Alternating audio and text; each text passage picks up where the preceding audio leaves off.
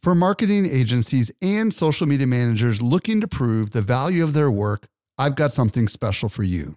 Agora Pulse is not only Social Media Examiner's tool of choice as an all-in-one social media management tool, it also allows you to track the traffic, conversion, and revenue from every social post, comment, and private message. Learn how to prove your social media ROI with a free training or a free trial by visiting agorapulse.com/SME today. Again, agorapulse.com/SME. Welcome to the Social Media Marketing Podcast, helping you navigate the social media jungle. And now, here's your host, Michael Stelzner. Hello. Welcome to the Social Media Marketing Podcast. I am your host, Michael Stelzner, and this is the podcast for marketers and for business owners who want to know what works with social media. I am very excited about today's show. Today, we're going to dig deep into how to optimize your website for mobile users with Greg Hickman, who is the host of the Mobile Mixed podcast. About a month ago, we did a podcast on mobile marketing, episode number 41 with Jamie Turner. It was very popular, and it spurred me to want to talk some more about it. And that's why today with Greg, we're going to go deep, and you're absolutely going to love it. AI has been a massive disruptive force over the past year. That's why we're excited to announce our brand new show, Introducing AI Explored. It's a weekly show hosted by me, Michael Stelzner. If you want to understand how to put AI to work, this is the show for you. Each week, we'll dive deep into using AI to your advantage. We're talking the practical, tactical stuff that I know you're probably craving. Search for AI Explored on your favorite podcast app, and happy listening. Also in this podcast, I'm going to share tips on how to launch a new product. As a matter of fact, I'm going to go ahead and share that right now. Here's a word from our tour guide. So if you've been listening for the last few weeks, this is the third installment on a series that I've been doing on how to launch a product or a company. And what I've been doing is I've been using this new project that we're going to be launching this summer called My Kids Adventures as an example. And my hope is that not only will you learn about this new thing that I've got going on, but more importantly, that you will take some take-home tips from the processes that I'm using to get this brand new thing off the ground. Just to briefly describe what it is, My Kids Adventures is an online magazine for parents who are busy and want to have fun adventures with their kids who are maybe 5 to 12 years old. That's the gist of what it is. Now, in the last two episodes, I want to review briefly. Number one is setting your vision. And in that episode, I talked about the importance of putting together a vision statement that you and or your team can rally around. And then in the last episode, I talked about the value of testing your message before you go ahead and have your product or service or company ready to launch. And I talked about doing that with a video. And I shared with you about this video that I put together and how it created a crazy response. Well, what I want to talk about today is an extension of what I talked about last time, which is how to actually find talent.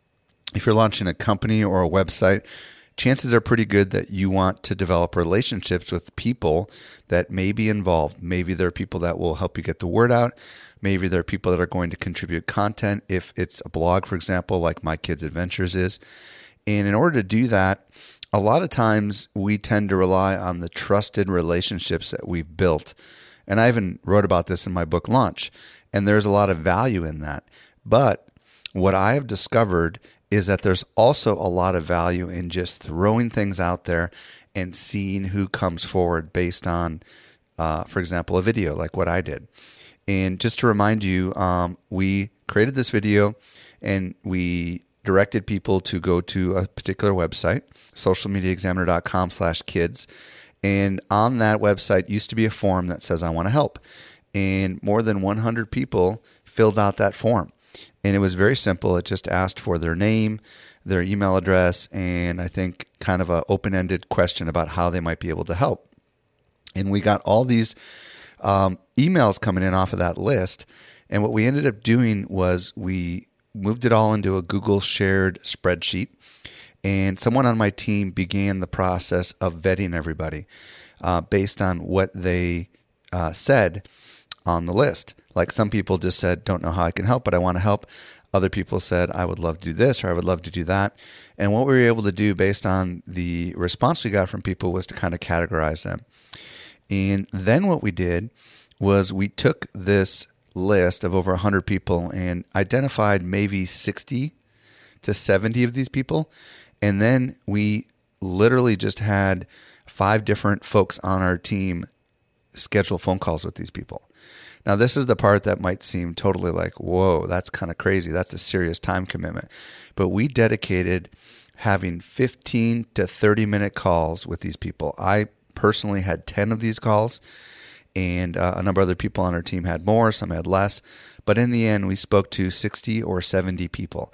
Now, I got to tell you, it's magical when you actually get on the phone with people that say, I want to get involved, because of lots of reasons. But one of the reasons is you can find out what they thought about what little teaser you put out there, how they interpreted it, how excited and energized they are about it.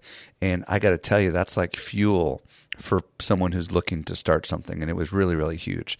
So one little tip that I have for you is when you're talking about trying to schedule like 10 calls with different people, it can become complicated. And a tool that we use to simplify it is called timetrade.com. With timetrade.com, it's not the easiest tool in the world to work with, but it totally does the trick. You can set up a time frame. Like you can say, I'm available Monday from 3 o'clock on, Tuesday from 9 to 11:30, and you can set up all these frames of time that you are available. And then you can say, okay, these calls will be 15 minutes long or 30 minutes long, and you can set up all the blocks of time, and you can send out an email to people, and you can say, thank you so much for your interest in getting involved with My Kids Adventures. I would love to chat with you. Would you please follow this link and go ahead and schedule a time to speak with me next week? And the response was crazy. Very, very rapidly, people went ahead and began scheduling time with me, and it was great because I could just quickly go in there and see what time my calls were with these people. They were automatically sent reminder emails. It was really awesome, and it really did the trick. Now, the way it works for the consumer is very simple. They just fill out a little form, and they can put their phone number in there, and then you call them. There's other options as well. But when I actually get on the phone with these people, one of the first questions I asked, and this is what you want to ask when you're talking to people that are interested in helping you with something that may be strangers. And they may be people that know who you are because maybe you're a podcaster or maybe you have a blog and they've been following you. So one of the first questions I would first say thank you so much for your interest in the My Kids Adventures project. Super excited. More than 100 people stepped forward to want to be involved. I told them that because I wanted them to know that there's a lot of interest. And then I would say, what resonated with you? And I would just sit back and listen. It was amazing to hear the different people's responses to the little segments in the video that I put together. Then I would say, here's a little bit more about what the project is. Then I would say, this is what we're looking for. And in sales lingo, this is like asking for the sale, even though we're not selling anything, but we are persuading them to be part of something. Number 1, we're looking for content creators. Number 2, we're looking for people to spread the word. And number 3, we're looking for contacts that you may have with others that you think can help us create content. Now, the helping spread the word is like a gimme. And what I would say to people is, hey, I know not everyone's a content creator. Maybe you can just help us spread the word. And everybody said, I will help spread the word. And that gave them an out if for whatever reason they didn't feel comfortable creating content. And then, what we were really doing is looking for talent to write articles for our magazine. So I would ask them, okay, well, if you're a content creator, this is kind of what we're looking for. Like some of the people I spoke to talked about doing photo scavenger hunts in the park using their iPhones and having their children find in 15 minutes as many things that are red as possible. And these are just kind of a few of the creative ideas I've been hearing. What are some of your ideas so that we can, kind of figure out whether or not you're a good fit on the content side? And then, of course, the contact side was really amazing how some people said, oh, yeah, I know somebody here, or I know somebody there, or I know somebody that wrote this book, and I can introduce you. And that just kind of allowed, really great stuff to happen. It's almost like going to a cocktail party, except it's happening the dedicated period of time. Then I would tell people, thank you so much. Somebody from our team will be in touch. So at the end of the day, the key lesson here is to actually schedule time to talk on the phone or via Skype with people that might be interested in volunteering to help with whatever your cause is, or whatever your, site is, or whatever you're, looking for volunteers to do. By actually making that human connection, it's a big, big deal. And you know what? I was really tempted to just send out an email and have it all happen over email. But now that I did it this way, there's nothing more exciting than actually having that human to human interaction. Some of the benefits of it was not only did we make strong connections and people appreciated hearing from me live, nearly everyone agreed to help spread the word. And it was really interesting to hear what people's take was on that little 2-minute video. And I did, discover kind of what it is we're trying to do and what it is we're not trying to do based on the feedback that I was having with a lot of these people. So it was almost like market research in some regards. But even more exciting was when our team was able to come together and debrief afterwards. It was so incredibly motivating and inspiring to hear from everyone on the team, the amazing, talented people that stepped forward and said they want to be part of this. And I feel very strongly that if I did not recommend that our team actually get on the phone and talk to these people, I just don't think we would have had the commitment. So in the next installment, what I want to share with you is how we went from getting the verbal commitment with these people to actually getting them to write content for My Kids Adventures. So quick take-home lesson is talk to people if you can via Skype or on the phone and listen to what they have to say. It's absolutely priceless. If you want to learn a little bit more about this project, visit socialmediaexaminer.com/kids. You can watch the video. You can see some of the stuff that I've been talking about. Okay, last thing before we get over to the interview is do want to encourage you to leave a voicemail on our voicemail hotline if you have a question about social media marketing, blogging, and or podcasting that you would like me to answer in a future episode. You can do that at socialmediaexaminer.com/voicemail. So with that, let's transition over to Greg Hickman, and we're going to talk about some really awesome stuff about how to have your website optimized for mobile users. Let's transition over there right now. Helping you simplify your social safari, here's this week's expert guide. I'm very excited to be joined today by Greg Hickman. If you don't know who Greg is, he's the founder of mobilemixed.com, which is a website that specializes in training marketers in none other than mobile marketing. He also hosts the podcast by the same name, Mobile Mixed. And Greg also advises big brands on mobile marketing, and some of his clients include AT&T, Electronic Arts, Cabela's, and Sony Pictures. Greg, welcome to the show. Thank you so much for having me. Truly appreciate it. So if you listen to the podcast regularly, about a month ago or so, we introduced the concept of mobile marketing. And today, Greg and I are going to explore a little deeper into mobile marketing. And we're going to specifically focus on how to optimize your website or your blog for mobile users. So Greg, let's step back for a second and ask this question. Why is it important that the marketers that are listening right now think about the unique needs of mobile users? Well, one, it's a great question. And two, really, you have to start thinking about where your customer or your audience is actually coming from. And really with the way that we consume content as just consumers in general, whether it be email, social, using search, or even listening to a podcast like this, kind of digesting content and learning. So much of that is now happening from a mobile device. So, their first entry point to you or their first contact with you as a business or a brand is very likely to be on a mobile phone. So you want that experience to be, obviously very friendly and optimized to whatever device they're on. Yeah. And, just the pure number of do you have any stats on the latest number of smartphone users that are out there right now?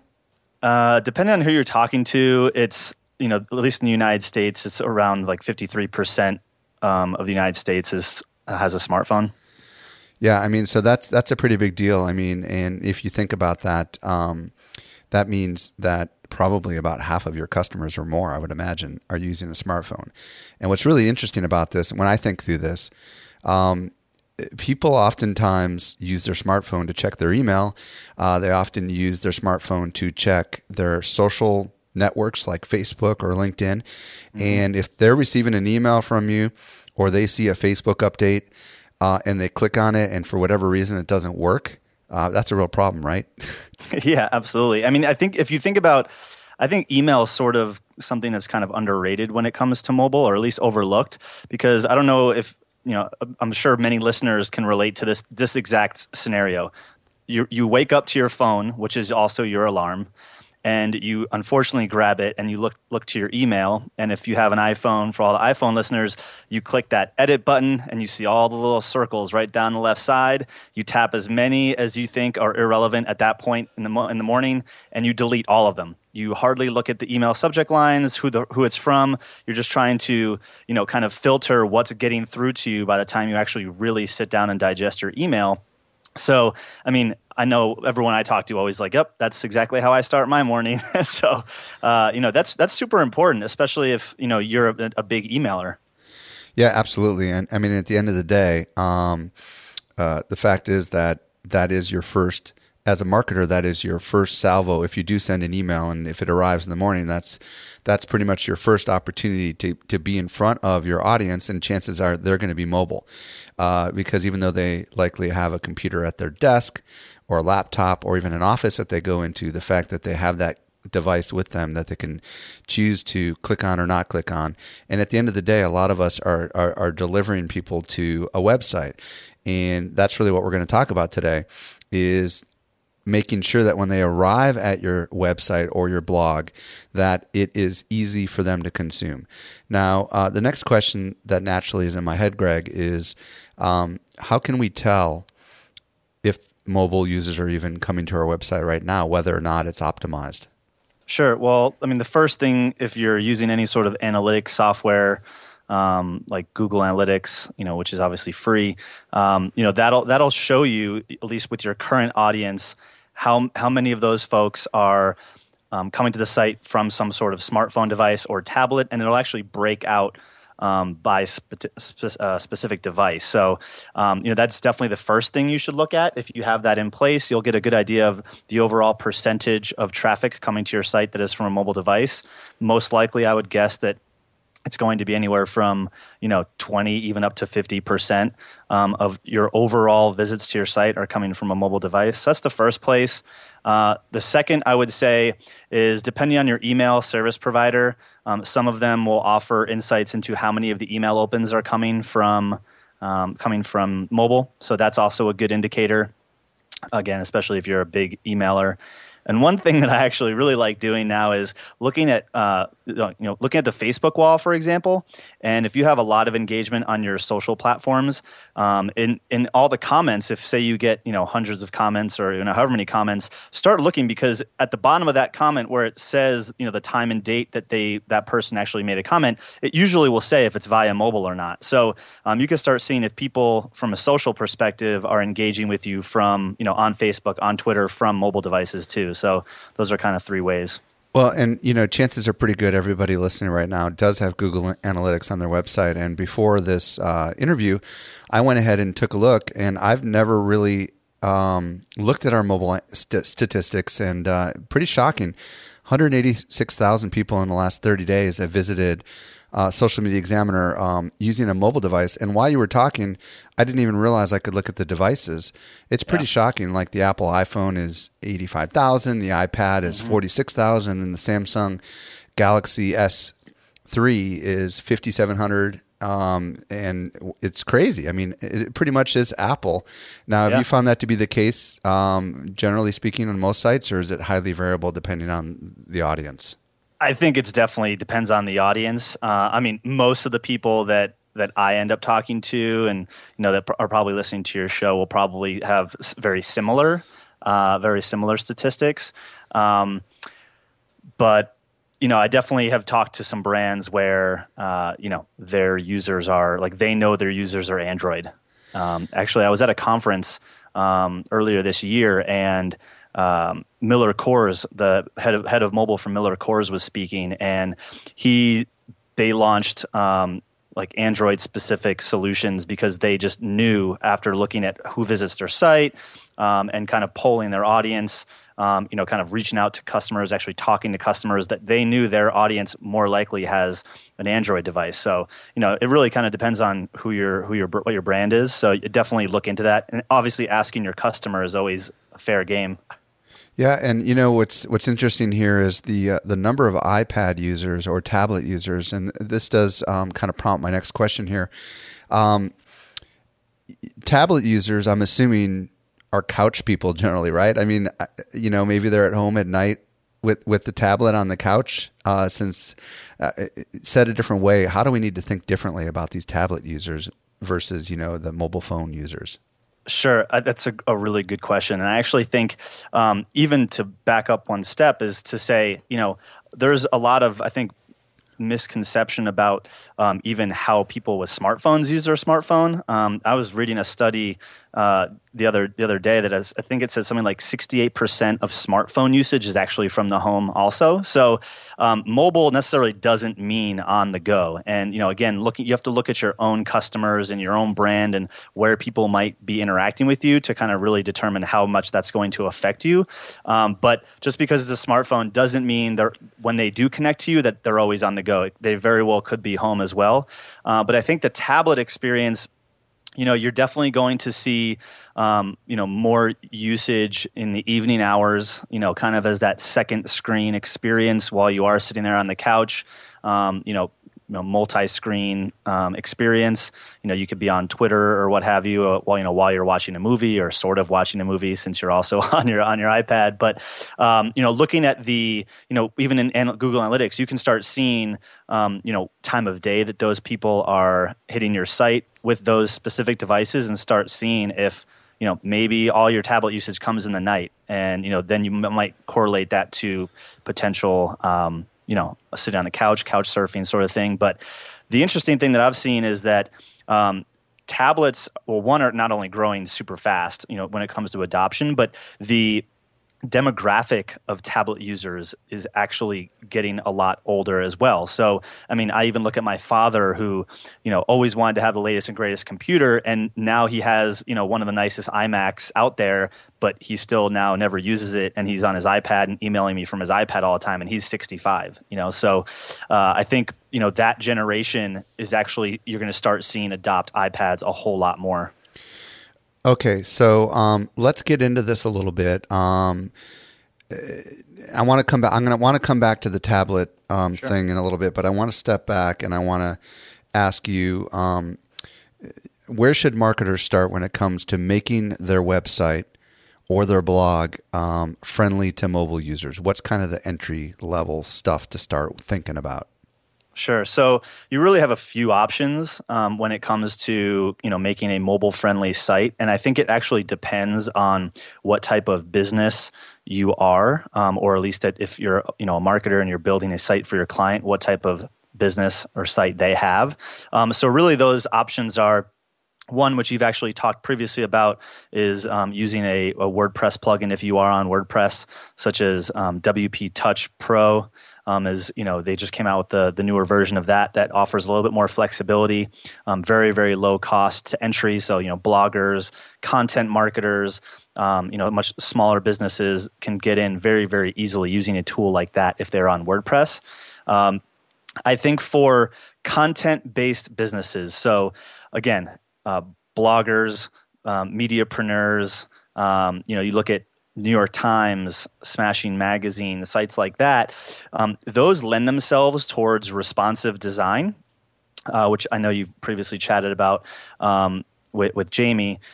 So responsive design, I think for content marketers or content-based sites rather, responsive is best because the intent of the person visiting your site is to consume your content. And, usually you're not driving them always, majority of the time you're driving them to a specific content piece, an article, a post, versus, some sort of conversion page where, it's very important for you to create a good first impression where, they can kind of navigate your site and get all of the content that they're looking for, in that experience, in that moment. So responsive actually lends itself best to those sorts of sites.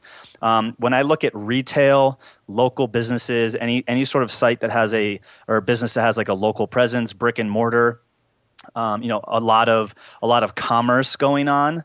I definitely think having a separate mobile site, so where you'd see something where it's like an M dot and then the domain, being a lot more realistic, at least right now, for people to implement. And you could there's a handful of solutions out there.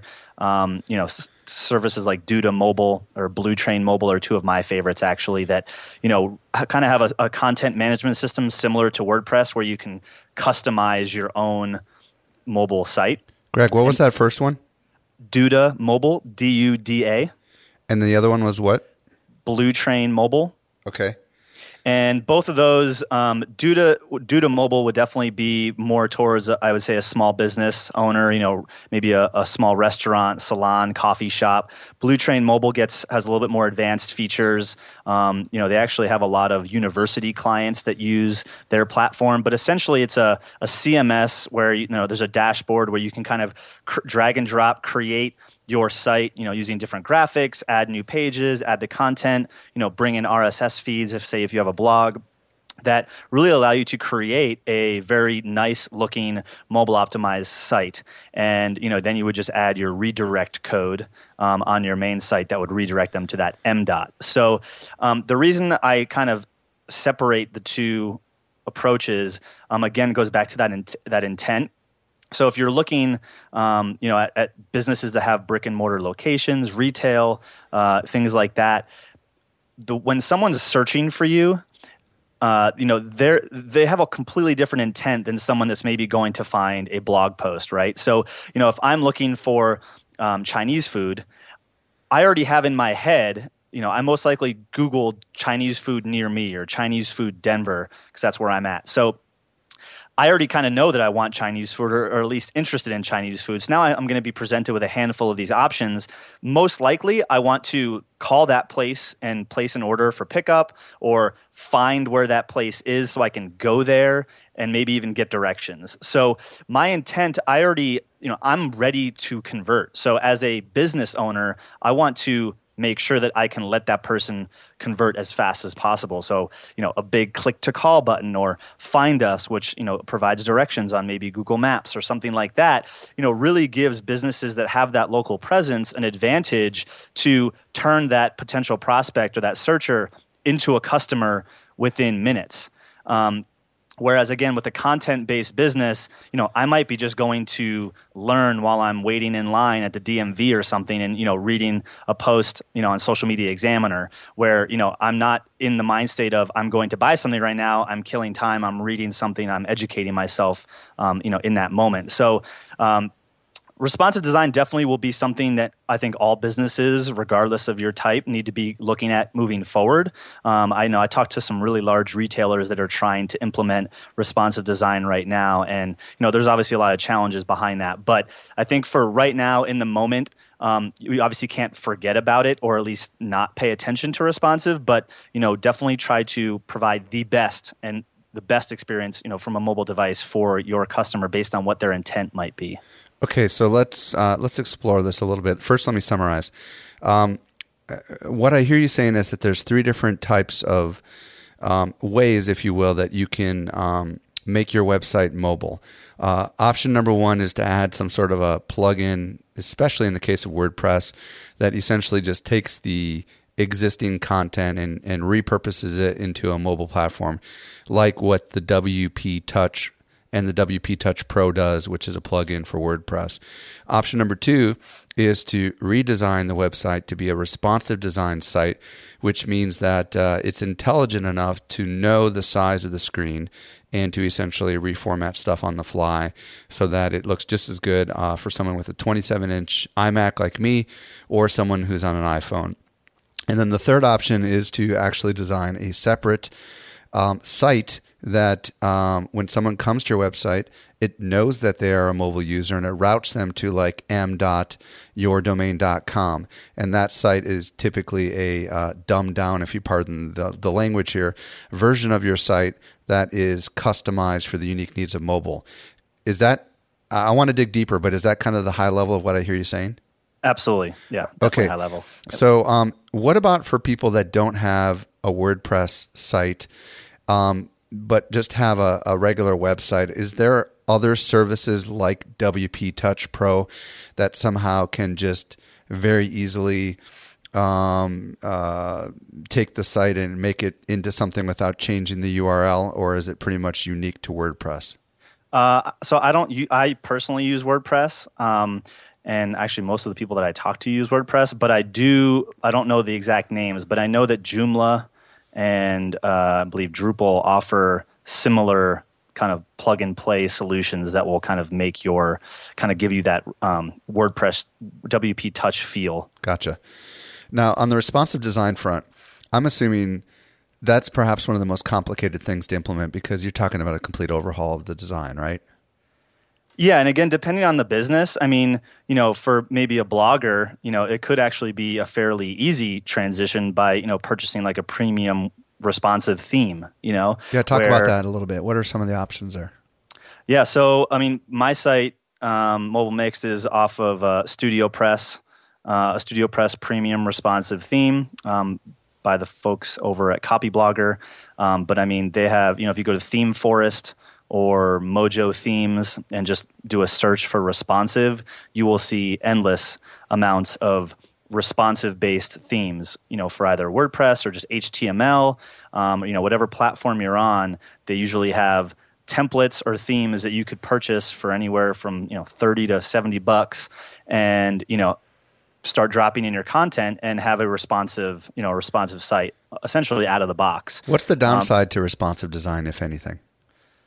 I would say that the main one is performance. So, the challenge with some of these themes that are out there and whatnot, where you start having to use third-party plugins, it actually makes the site fairly heavy because in most cases, when you use responsive design, it's using CSS to kind of, shift around the content, show a different layout, and you're not necessarily showing some of the content areas, but in some cases, depending on how the site is built, you're still loading them.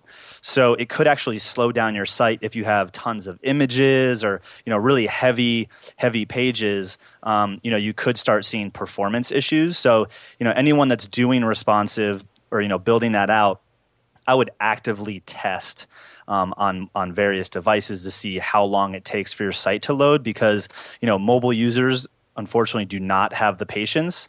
I believe Google had a study that said, if your site doesn't load within 5 seconds, the odds of that customer leaving is like around 40 some odd to 50%, like between 40 and 50%. So, you really don't want to have them waiting super long just because you've built out a responsive solution. Excellent. Now on the separate mobile site, one of the things that marketers might be thinking about right now is the SEO limitations of having a subdomain like mobile.socialmediaexaminer.com. Can you speak to that a little bit? Is that a problem? Is SEO less of an issue and it's more really about servicing the needs of mobile users? What are your thoughts on that? Yeah, so that's actually a really good question. I just spoke on a panel about this the other week here locally. And first disclaimer, I'm not an SEO person. But in the people that I've talked to on my own podcast, SEO experts that I talked to, a big kind of recent event, Google came out and said, we prefer responsive design. And a lot of people, bloggers included, took that to believe that means responsive is better for you as an SEO perspective. Whereas if you actually read that full release, they actually go on to say that ultimately they know which experience would be best for their customers. So even if you did have an M dot, they're not decreasing your SEO value because you're giving them an M dot if that actually is giving that user the best experience. So Google, before that announcement, released or announced this thing called switchboard tags. And not to get too technical, but basically switchboard tags allows Google to know, even if you do have an MDOT, that you're still trying to drive a user to a mobile optimized experience of your site. And because of that, they will direct them there. And because of that, they're not going to, lower your SEO rankings or value because of that. So really at the end of the day, from what I've read and found, it shouldn't. Now, it shouldn't affect your SEO rankings. Now, if your SEO, your SEO strategy before you even went responsive was already poor, obviously going responsive isn't going to do anything to make it that much better. So, a lot of people talk about not having the appropriate, site architecture in place, and site maps and all that stuff that could actually be, a limiting factor in your SEO value before you even do responsive. So if you just make responsive and you don't change any of those other things that were affecting your SEO value, previously, then you're still going to have the same exact issues. So, I would say it really shouldn't, as long as you're providing the user with the best possible experience based on the device they're coming on. Cool. Greg, earlier you mentioned a couple things that prompt my next question when it comes to user interface ideas. What are some user interface ideas that we need to be thinking about as marketers for mobile users? And particularly, I want you to key in on click-to-call and maps and any other kind of things that come to mind. But you mentioned click-to-call and maps. How do we somehow make that work so that it works for both the desktop user and the the mobile user, so to speak? Yeah. So ultimately, when it comes to people trying to find, a specific location, click to call and, find with maps obviously makes a little bit more sense than if you're, New York Times. So, a lot of fast food restaurant chains and stuff like that, if you ever go to one of their sites from a mobile device, you'll see that they very prominently focus, find a location, store locators and things like that. So making sure those buttons are above the fold. So that means really anywhere from 100 to 150 pixels. The first 100, 150 pixels from the top. On the top, having, either a button for click to call or, find us or find a store near you, would be, in your best interest. If you're using any sort of links or buttons, one thing I see, if people have a lot of links within a blog post, for example, multiple links within a few sentences, they could actually have a tough time with their thumb, trying to click the appropriate link. So sort of that fat finger, concept of, I'm trying to click one, but because my thumb's too big, it hits the wrong link. So sort of best practice on button size at least is at least 44 by 44 pixels for any sort of button when it's on a mobile device. And then if you are using sort of text links, really make sure there's some spacing and padding, within that so that, someone's not misclicking, I would say are kind of the key user interface considerations. Now, the click-to-call thing, is it just a matter of, is there some sort of a special URL you put in there and the browser knows to automatically dial? Sure. So, sort of like a mail to, if you've ever used one of those, it's they're very similar to that. I believe it's actually tel, TEL equals, and then the number, and then based on the browser and the device, if you're obviously on an iPhone, it will, you'll get that little pop up that says, are you sure you want to call? And it'll show the number, and you can click OK or cancel. So it's super simple to implement. And the area code should be in there, I'm imagining, right? Yes. Yeah. Yes. Yeah. The full phone number should be in there. What about maps? Is there some sort of simple way to implement a map? Does Google have a little widget or something?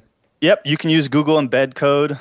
Is pretty simple. I mean, if you're trying to go above and beyond, and if you're like a super large retailer or something, you might want to use a little bit more of a custom solution. But I mean, for really just getting someone to the directions by adding the Google embed code, you'll see the map on your site, and you'll be able to, from there, obviously, request directions, which would actually then take you onto a new page within your mobile browser, which would actually just be Google's mobile Google Maps, m.Google Maps, or whatever their URL is. Greg, I do have a question that I want to play for you from one of our callers, and Sure. it's specifically about mobile apps, which we have not talked about yet. So let's play the question, and then get your take on mobile apps, and then your quick take on whether or not mobile apps are even worth it, and then if you do have a mobile app, how to answer this guy's question. So hang tight as I play this for you right now. Sure. Hi, this is Ben Greenfield from bengreenfieldfitness.com. I recently launched a phone app, and what I'd like to hear from Social Media Examiner is how I can grow the knowledge of and promote that phone app via my existing social media channels, like my blog, Facebook, Twitter, etc. What I'm looking for are some of the best ways to engage my audience to download the app and start to use it. So I'd love to hear your thoughts and advice on this. I recently discovered your podcast and absolutely love it. Keep up the great work, and thanks. So what are your thoughts on that, Greg? Sure. So I would tell Ben that one, start looking. Obviously, you're talking about promoting it via social. So look at your existing assets. If you have an email list, depending on how big your social following is. If you're on Facebook, you can use the Facebook app download install ad units, which are extremely effective.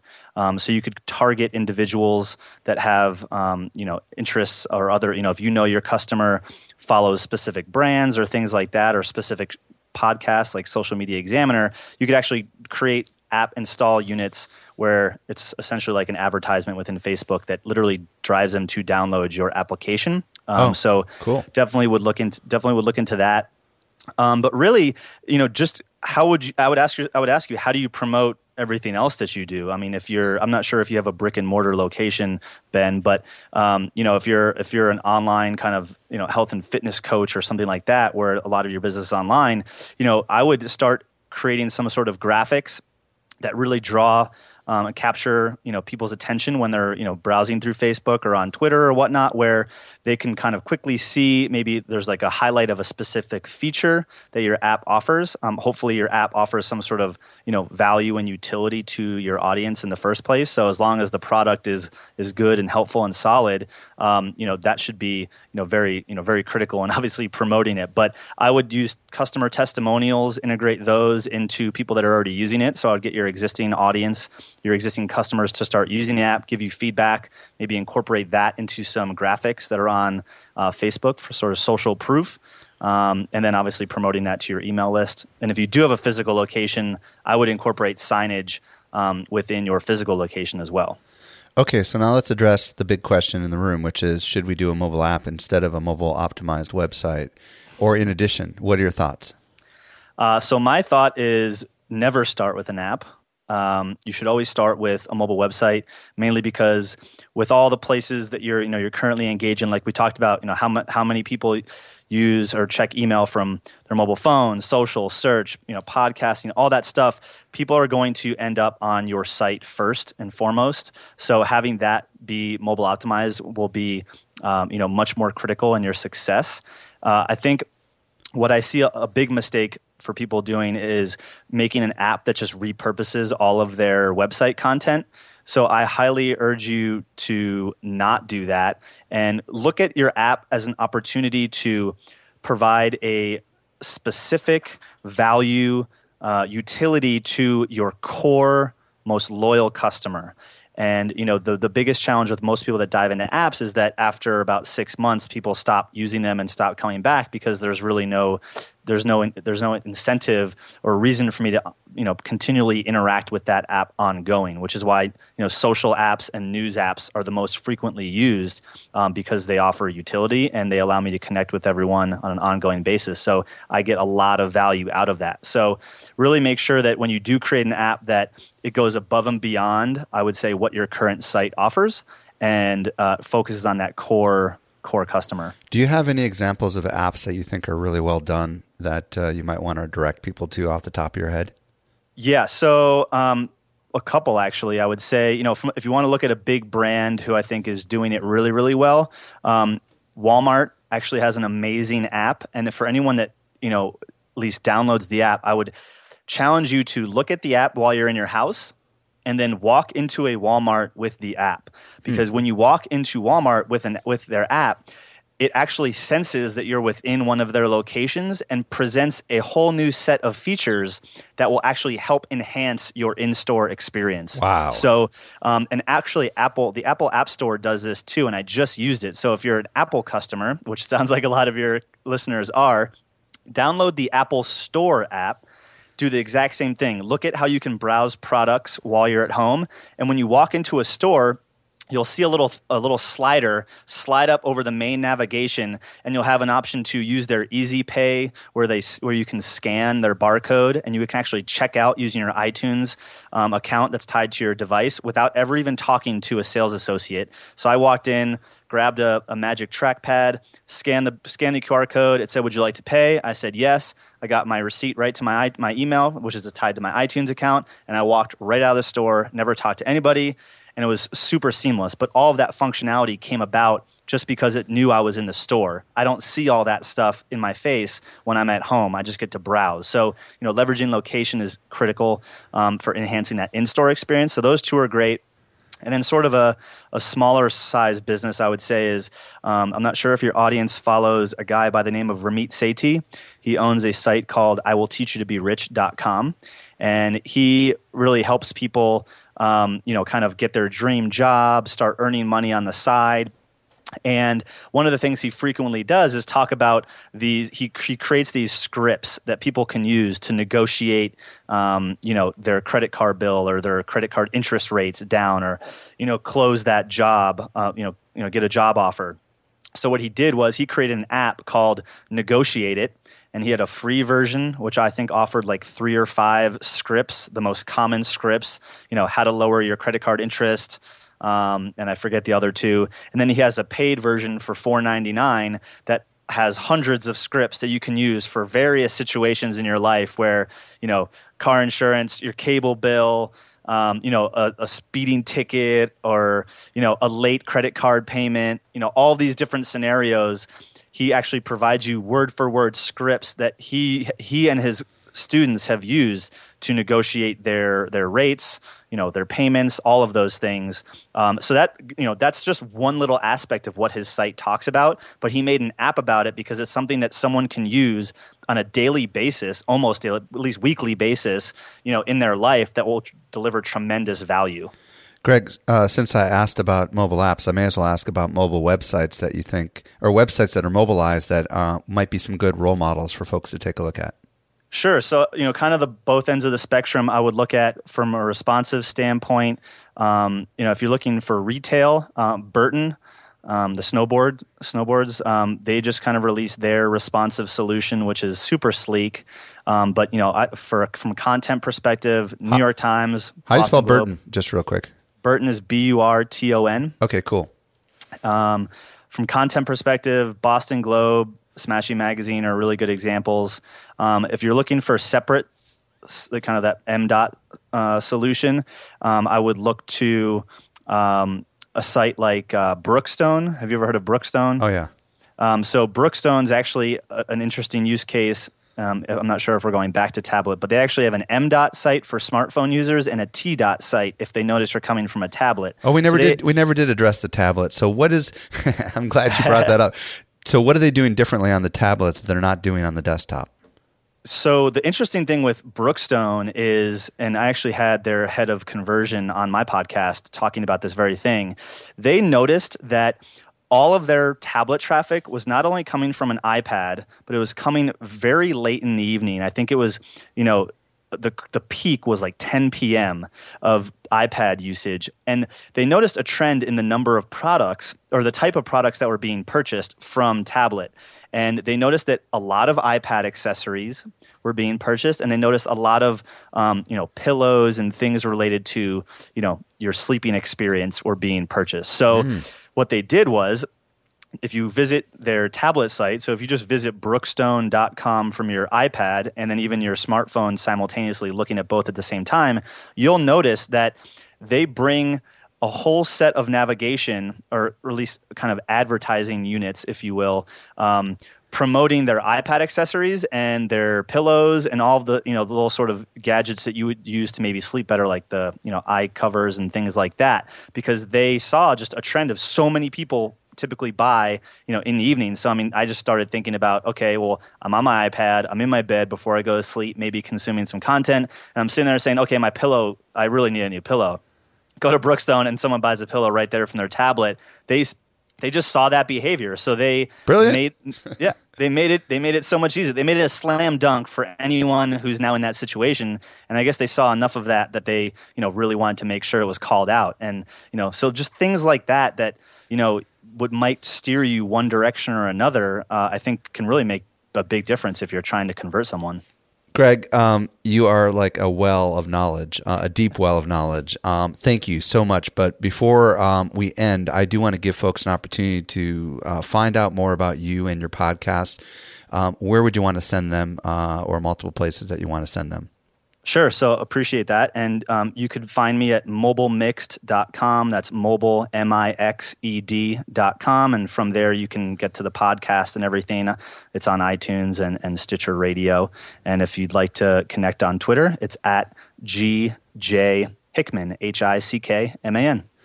Greg, thank you so much for illuminating me and our listeners on the amazing, wide, and open opportunities in the mobile marketing world. Well, I had a great time. I really appreciate it. Wow. That's all I can say. Really, really crazy stuff from Greg Hickman. He seriously knows mobile. Be sure to check out his podcast, Mobile Mixed, and visit his website, mobilemixed.com, if you want to learn a lot more. Honestly, I believe from the technical side of things, he is one of the most knowledgeable folks out there on the mobile marketing frontier. If there was anything that we mentioned in today's show that you missed, the great news is you can catch the show notes at socialmediaexaminer.com/46. You can also leave comments there.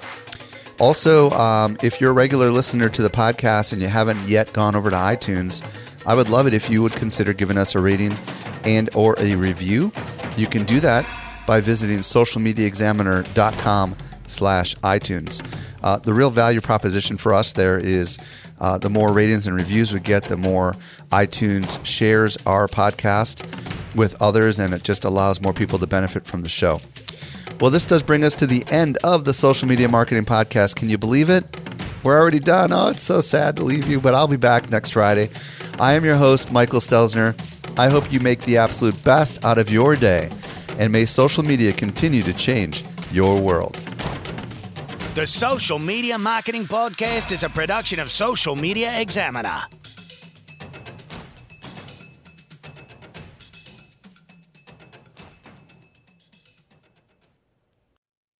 If you're like so many fellow marketers and creators and entrepreneurs, you're probably wondering, how do I put AI to work? Well, be sure to listen to the AI Explored podcast, a new show from Social Media Examiner, hosted by yours truly, Michael Stelzner. Again, check out the AI Explored podcast.